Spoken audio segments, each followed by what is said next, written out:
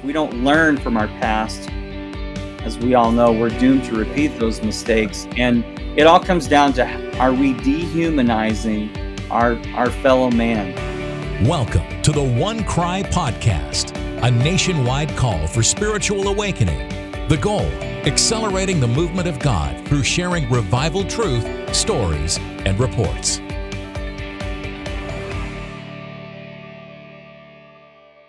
Well, thank you for being a part of the One Cry Podcast.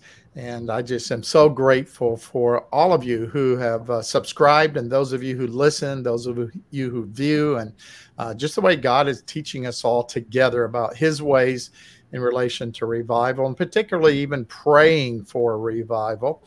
One of the honors of my ministry after almost 5 decades has been to be a part of the National Prayer Committee. Now, many of you may not even know it exists. I don't know if you do or don't, but I just want you to know there is a very diverse, denominationally, ethnically, generationally, gender, geographically across our nation.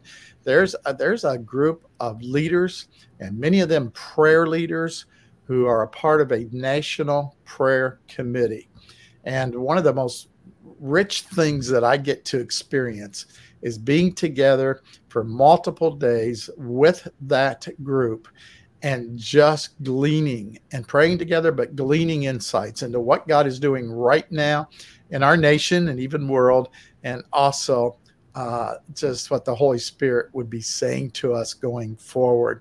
And many of you may know the name of Dave Butts, who was the chairman of the National Prayer Committee and passed away, went to be with the Lord this past fall.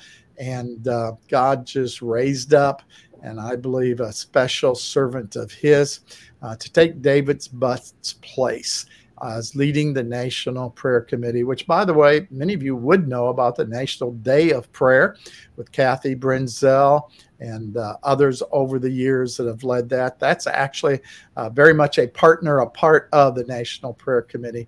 And so today I'm so blessed to have a conversation with Geoff Eckart.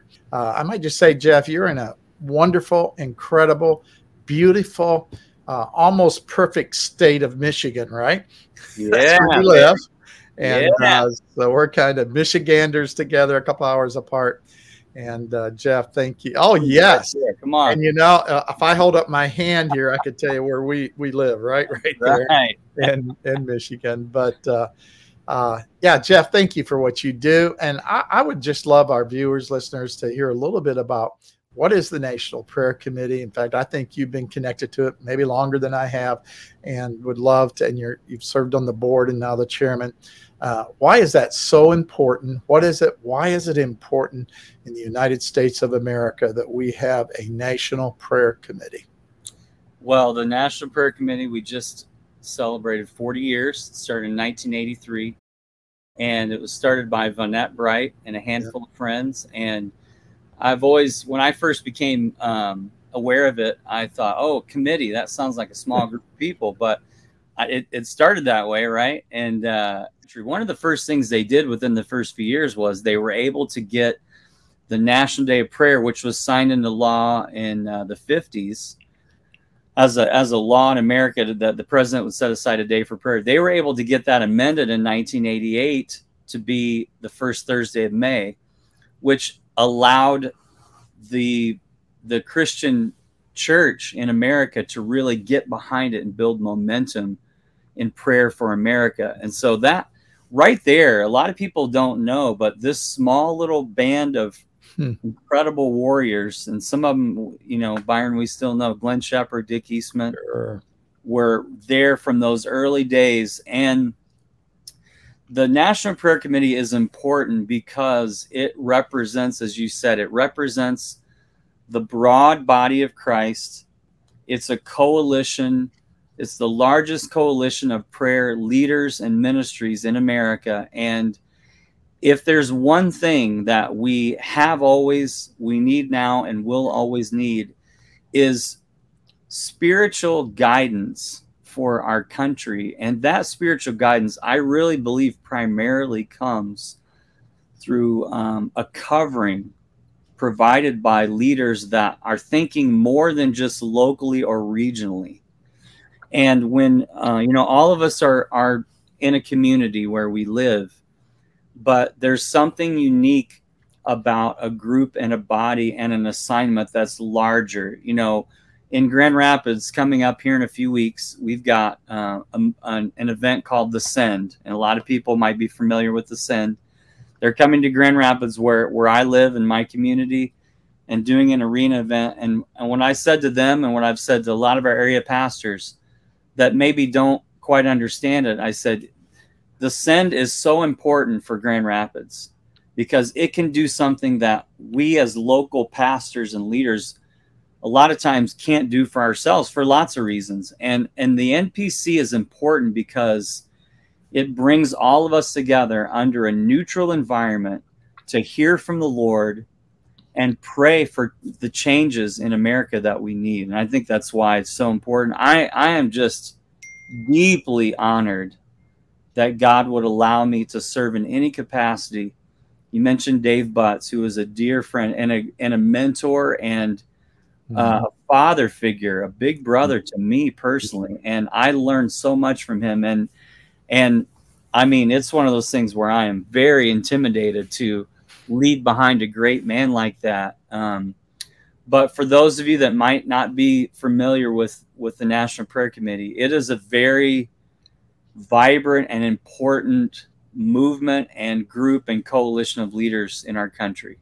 Yeah, it really is. And Geoff, I know one of the things that I just really have appreciated is, once a year, we not always, but we try to go to a influence center. So I remember 2 years ago, I think it was, we were in Hollywood, and there's a Hollywood prayer movement there, which is amazing.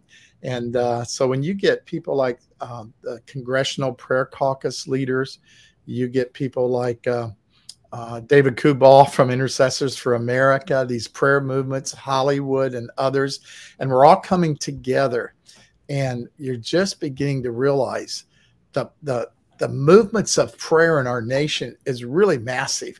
And sometimes we can just sit back and be a little isolated. I know I can be, and realize, there is a prayer movement over here and over here, but there are so many movements of prayer, and God seems to be raising up more and more. And if prayer is a precursor to revival, Geoff, I think you would just attest to the fact that something's up because God is moving in prayer. I look at Acts 1 and 2, and one of the ways that I would summarize that moment leading up to the day of Pentecost is that prayer comes before Pentecost. Jesus told them, wait and pray, and they did. And that's, primarily what they did. They waited and they prayed, and that's where we are right now. And I believe that I would say this, that where God really, I feel like he's leading me to lead the NPC is we've transitioned in society and in the church. I believe spiritually, we've transitioned from what I would call a Cold War environment to an open war environment. Yeah. And what I think has happened, especially, and it's accelerated within the last 3 years, but over the last 5 years, particularly even, there's been an open war and open hostility towards faith, toward Christianity and Christ and the church and Scripture, and it's pretty blatant, and it's coming from inside and outside the ranks of the Christian faith. I talked to one of the leaders from Promise Keepers yesterday, Byron, and here's what he told me. I wasn't surprised, but I was very disappointed to hear that they had 2 venues cancel on them, 2 Christian colleges that canceled holding a Promise Keepers event because they differed and didn't agree with their stances on certain issues when it comes to theology and faith. And, that's the day in which we live. And I think as we go forward, we have to understand that as people of faith, as people of prayer, and as leaders, I believe we have to shift towards an open war mentality. We have to be wartime leaders in a time of war. And when I've noticed, and you probably have too, Byron, I've noticed in the last 3 years, a lot of friends and colleagues that have led in ministry faithfully for decades that have exited out. And one of the reasons I think that is is because they can't make the shift from a peacetime leadership stance to a wartime leadership stance.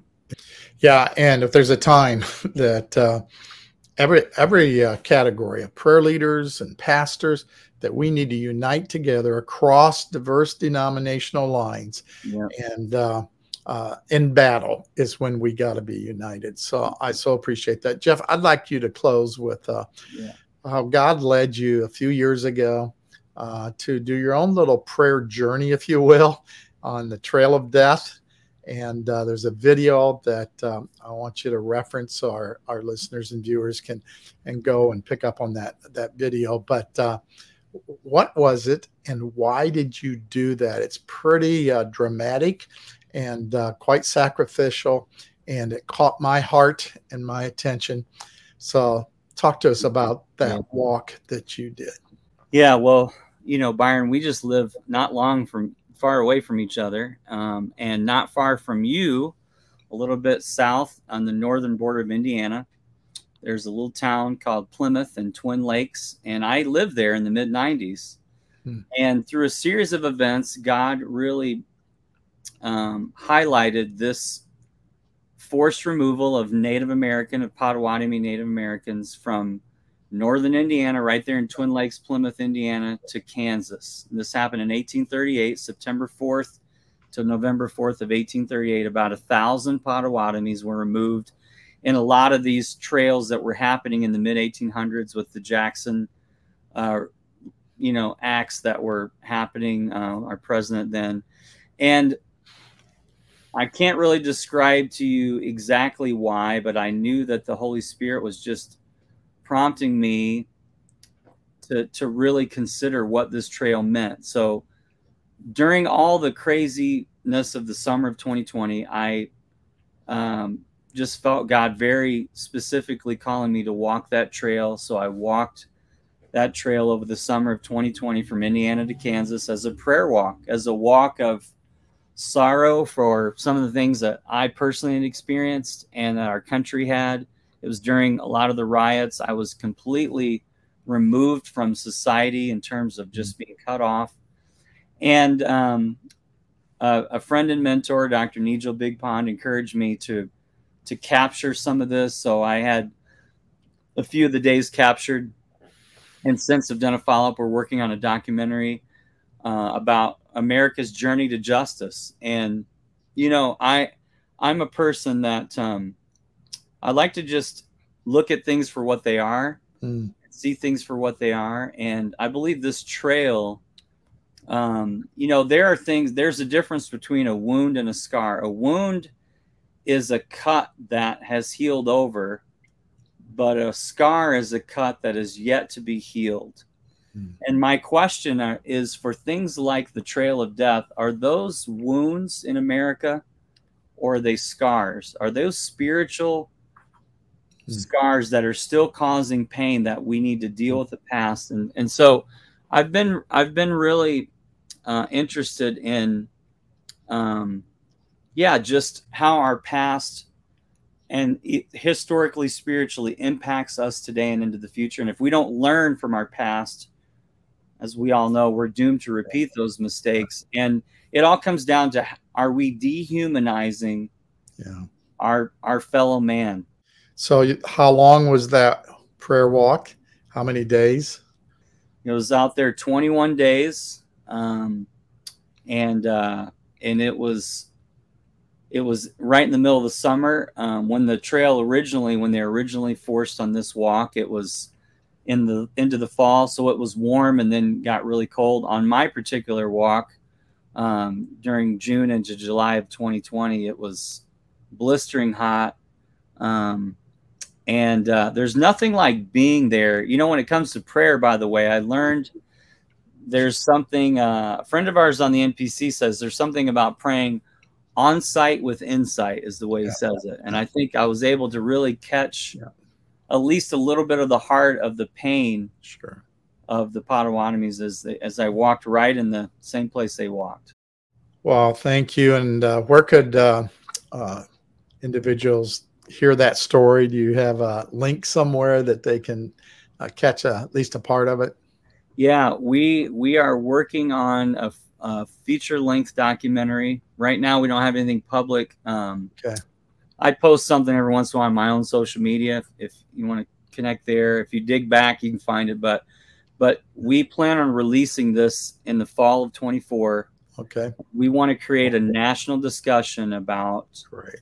America's spiritual journey to justice. Great. And maybe I love that kind of what you said there at the end about praying on site with insight. Yeah. I know the times that I've knelt literally on Fulton Street and prayed there where Jeremiah Lanphier did, and up in Northampton, Massachusetts, and there in Newburyport, where George Whitefield is buried, and just places like that, even Cane Ridge, and just went there one day and just remembered the massive move of God and prayed there. I just would encourage everybody, somewhere near you, there's probably a very significant place where God has moved in the past and did something significant, and to go there and just cry out to the Lord. And often I'll say, Lord, do it again. Would you do it again, Lord? So, Lord, thank you. Thank you for the National Prayer Committee. Thank you for Geoff's leadership. Thank you for how you have prepared the way for him to step in, not to man's shoes, but to be a servant to the prayer leaders of our nation. And God, I just, we all long for the fact it's not to have another network or to have another committee or another group of leaders gathering together.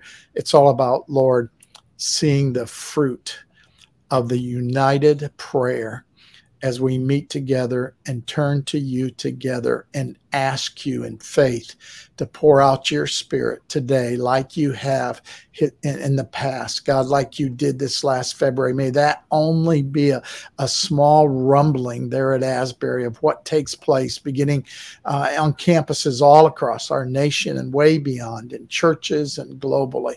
God, I do believe that you could send a latter rain before the return of Christ.